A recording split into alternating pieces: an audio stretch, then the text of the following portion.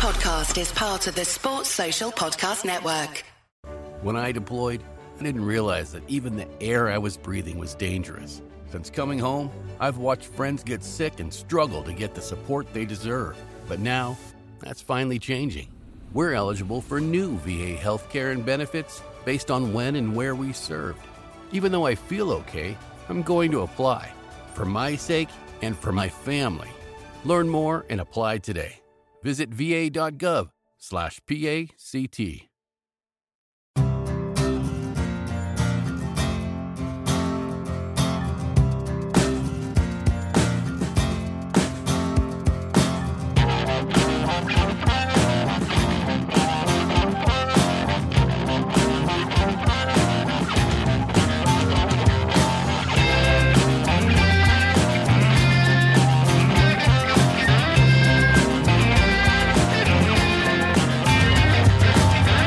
Hello and welcome to the FYP Podcast EXTRA here at the Etihad Stadium where Palace have won. Just kidding, Palace have lost again, this time 5-0. We always seem to get thrashed at the Etihad.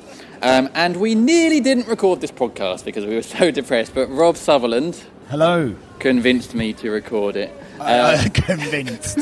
I just said, I think we should do it, maybe. I'm also joined by another Rob. It's Rob Warlow from the Croydon Advertiser. How you doing, Rob? Hello, not too bad, thanks. Good. So, first of all, let's mention and commiserate our sponsors for the Extra Pod, which is Miranda Jane Photography, professional and unique photography of weddings and more. Visit mirandajanephotography.co.uk. And I can only apologise to Miranda because that is now 6 games she sponsored the pod this season, 6 defeats, 0 goals. The only games we've scored in and won were the cup games when we didn't do a post-match pod. Poor Miranda. I think we owe it to Miranda to just offer her some kind of other sponsorship package. Like we'll mention her in a few tweets or something. Yeah, on the main pod as well, maybe, because I feel so bad. Because this is just, it's just like you're being associated with repeated defeats, and it's not entirely fair. Oh dear. And the thing is, though, I still do believe that Palace will turn it around. And Rob, they both called Rob Warlow, there were good signs in the first half. They got to 44 minutes, and we were sat there in the press box thinking, oh, hello, we can see what's happening with Roy here. He's actually making a bit of progress. Yeah, they were resilient in the first half. They had chances. In fairness, it wasn't just a defensive effort. They on the break they were looking dangerous. Ruben Loftus-Cheek hit the post, came close with that one that the ball put across to him, just flashed wide. Yeah. They had chances, and to be fair, City, they had their chances you'd expect them to, but they didn't look like they were carving them open at any time in that first half. And I think there were positives from that. Obviously, the second half, the way, I think that will be the worrying thing, the way that they collapsed in the second half. Roy Hodgson, as much as he would have taken positive from the first half, he'd have been very worried, I think, from what he saw in the second. Yeah. So Rob, on my live vlog, I wrote before half-time, come on, Palace, hold out to half-time, and that'll be a great first half. A minute later, goal goes in. Then at half-time, I wrote, OK, get through the first 5-10 minutes, and we can get back into this. Goal goes in. It's the worst time to concede 2 goals. It was, and I thought it was a Palace looked so well organised in the run-up to that goal. Yeah. It was... but the thing is, there were failings, not failings, but there were errors by players all over the pitch that led up to that. So you've got Benteke's lack of kind of control, and for someone who's so big, you kind of just want him to use that body a little bit more just to shield the ball. Perhaps he just made it a bit too easy, and then from that, City ended up just with David Silva doing what David Silva does, and he's just such an amazing player to watch. Yeah. And Sane is just fantastic. So you've got all these players that can just create something out of nothing. Yeah. And in order to beat them, you have to be right on top of your game for 45 minutes each time. Yeah. But once you go goal down against them, you're on the back foot, because they basically will just drill. Their game plan is basically to find spaces where you leave them. Yeah. And if you're attacking and making trying to create opportunities to get one back, you're leaving gaps for them to exploit. And it just got more and more, as the game went on, we seem to be leaving more and more gaps. But is it that sort of draining of confidence? Because, under Sam last season when we were playing well and confident, we did lose 5-0 here as well. But there were times in some games where we went a goal down and the players got their heads on and went, OK, here we go. And yet today, again, it was like heads down and they're so drained, aren't they? I think it's because City is such by the end of the game, you've run all over the pitch. Genuinely, they looked like... Some of the players looked like they needed to be subbed at about 70-odd minutes because they were being run over. You've got De Bruyne, who's a centre midfielder, basically playing all across the park. He plays as centre forward, as a left mid, as a right mid, as a left winger, right winger. But we got someone that does that. Loftus-Cheek does that for us. Yeah, but that's one player, and they've got 5 who can do that. It's very relentless from City, isn't it? They've got so much going forward that you have to take your hat off to them in a way, in that they keep pressurising you for that long. They're a piranha side. They get that one bite, that one goal, and then they just keep coming back and back and back and back and back. We saw it last week with them, against Watford, that they were 3-4-0 up and they kept going. They wanted 7, they wanted 8, and they've got the armoury to do it, and they will score.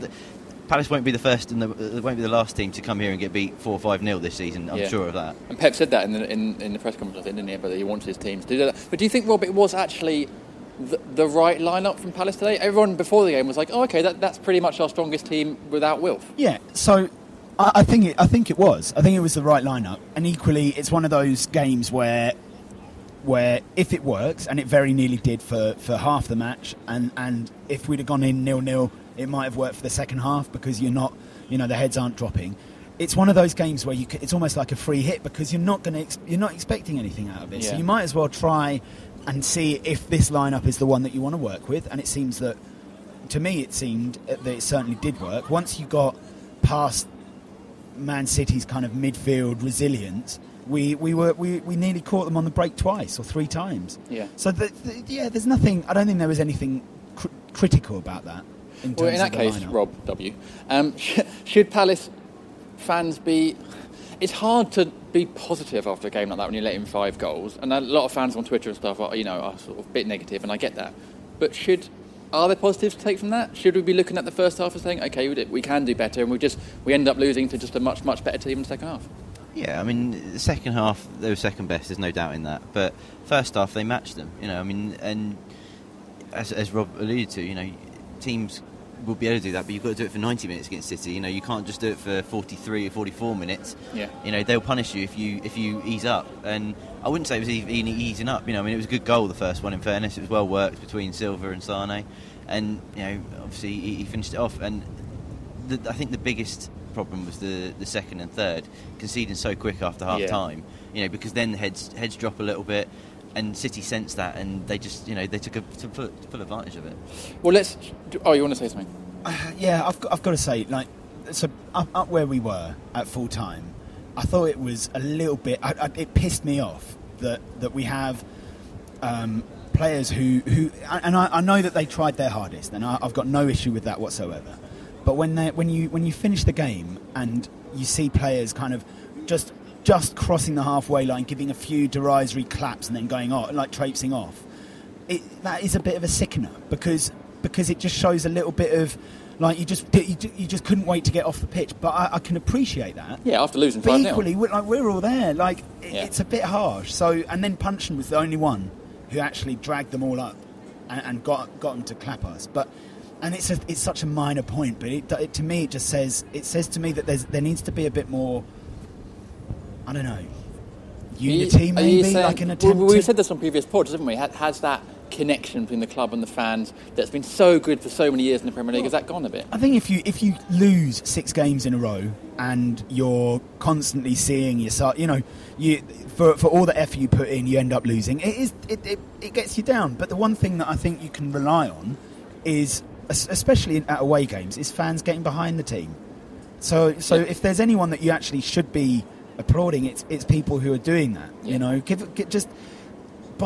Even such a small gesture is something that can get supporters behind you. So just do that, do it. Give us a little bit of encouragement works both ways, and it was lacking at the end of the game. I have to say as well, like, even in, the most disappointing days, Palace fans still got humour, singing "Let's pretend we scored a goal" and all that. Palace fans still find humour in the darkest moments, and that's why we love this club. That's why we love this fan base. Anyway, let's hear from Roy. This is what he said after the game to reporters at the Etihad following that 5-0 defeat.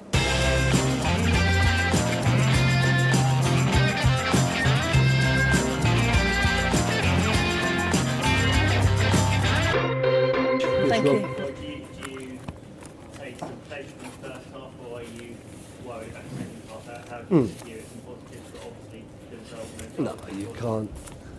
It's ridiculous to sit and talk about positives when you've been beaten by 5-0. Admittedly, we're playing against a really top quality team that, when they get in the lead, are capable of showing the full register of their technical ability and ability to create and take goal chances.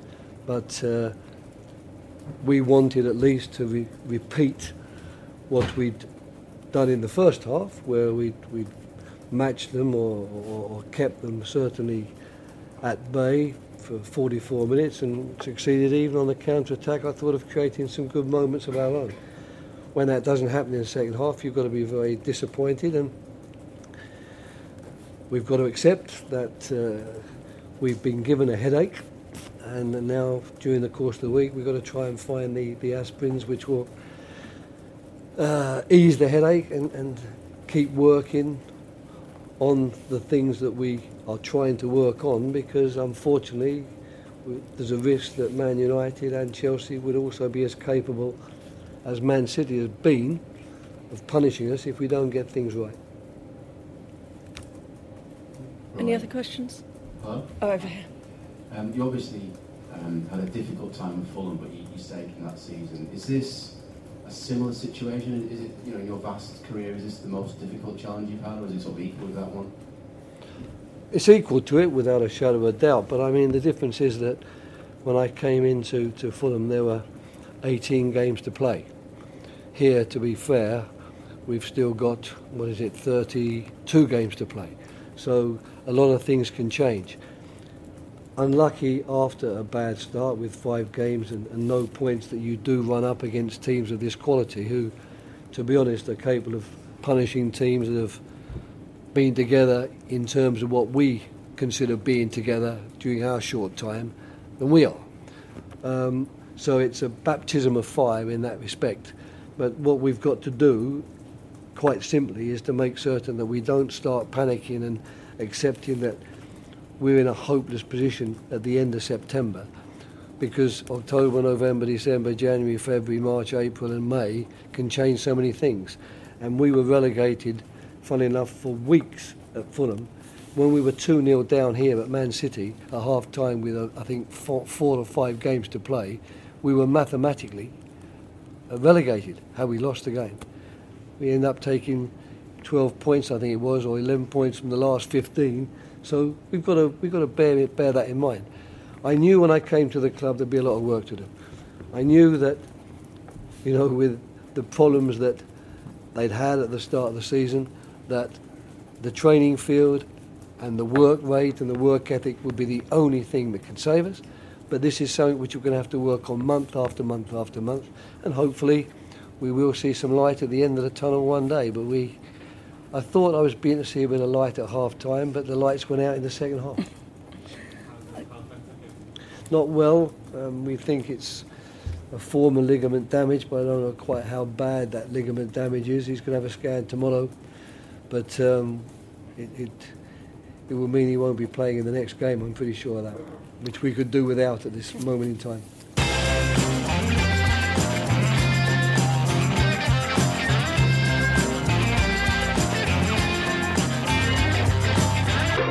Welcome back to the 5-Year Plan Extra podcast here at the Etihad after Palace have lost 5-0 for what feels like every time we come here we lose 5-0. This podcast is sponsored by Miranda Jane Photography, professional unique photography of weddings and more. Visit mirandajanephotography.co.uk and please do visit the website. I feel like we all owe Miranda at least one visit each from this podcast to the website for sponsoring us during our darkest days. So that was Roy talking to the press, and the final thing he said was Benteke picking up a ligament injury and potentially, they've still got to look at it, missing the game to Man United next weekend. Rob, yes. It's exactly what we feared would happen after not getting a striker on deadline day. And, you know, when it rains, it pours at Palace, because now we've lost, and then this has happened as well. Well, I mean, none of our players have scored. Like, so Benteke not playing it's difficult, because you want him to be playing, you want him to be scoring goals. But again, today, we didn't seem to create chances for him, or if we did, I think there was one opportunity and it didn't. I think that a defender got a touch to it, and it nearly went by him. So maybe it's an opportunity to try Ruben Loftus-Cheek as a centre forward. Okay, why not? Yeah, I mean, I think got the qualities, isn't he? We were talking to a friend of ours after the game, and he said like he'd be the perfect kind of person to play in that role. He's quick, he's got a great touch. He's physical. Yeah. He's exactly the kind of player that you want to play in an attacking role. Chelsea played him as a striker once or twice, as a withdrawn striker. You might as well just.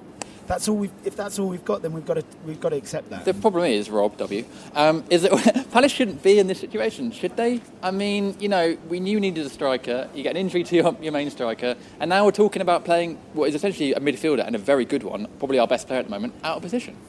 Yeah, I mean, it's the risk that they took, I suppose, by not getting that striker in. I mean, I think everyone could see that that's what was perhaps needed. And there's always been that chance that Benteke could get injured. I mean, he's not been an injury-prone player in the past. And, you know, I don't think it looks a serious thing. You know, he walked off the pitch, so let's hope that it's only, you know, potentially next week perhaps he might be out for. But, yeah, I mean, it's obviously a concern, and, you know, they've got until January until they can really rectify it, unless they bring someone in as a free transfer. I mean, Connor Wickham's going to be out till the new year from what we hear, so it is, you know, it is a worry.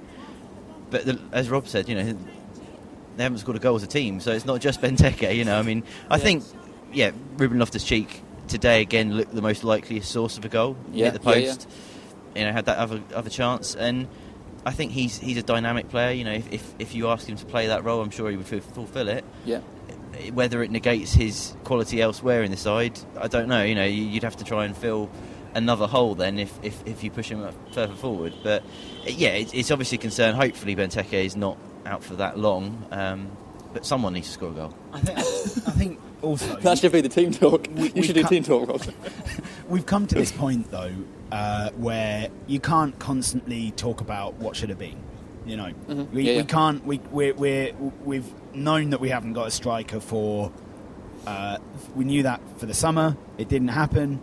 And for whatever reason it didn't happen, we have to just kind of accept that those are the cards that we've And these been things dealt. aren't straightforward, you know, these deals aren't, especially going into deadline day, things can always fall apart. They went after Nias from Everton. It doesn't help that he scored twice today. It's just Fraser Campbell scored as well today. Did he? I think so. It does seem like Palace, doesn't it, that bad things come along in multiples, doesn't it, to Palace? Yeah. I mean, it's The thing about Palace is that you know for a fact that there's always going to be some kind of challenge to the faith. You know, there's always something that's going to make you question why you're a Palace fan. And it's just another reason. Yeah. It is. It's just another reason. But remember this, and it was mentioned on Twitter by Andy Bloss. Yeah. This time in November of the season we got promoted the last time. 2013. We had 3 points. Yeah. 3 points in November. We hadn't won in 10 games. The first 10 games. One in the first 10. Got one win in the first 10 games. Right. So we might have started poorly, but there's still plenty of opportunity to drag this back. There is. That's the reality of it. Yeah, I said the same. You know, it's a bad start. There's no getting away from that. But things have changed around quickly enough in football in the past. You know, Palace get 1 or 2 wins on the board. Confidence comes back.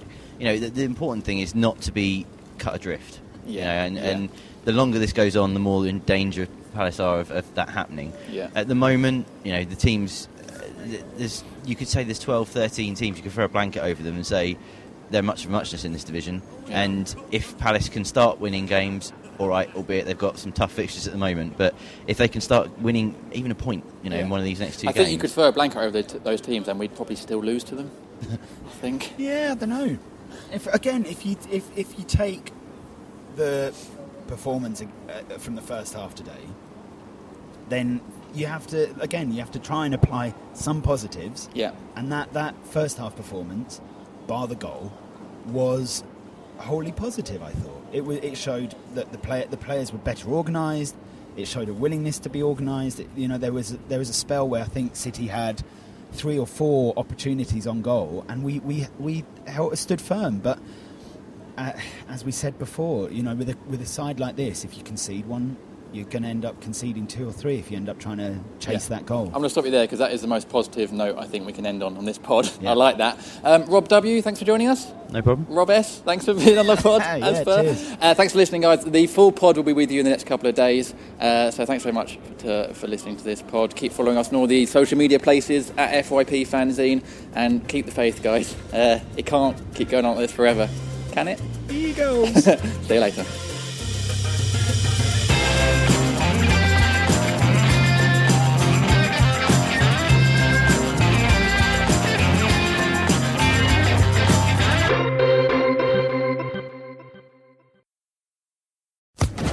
Social Podcast Network.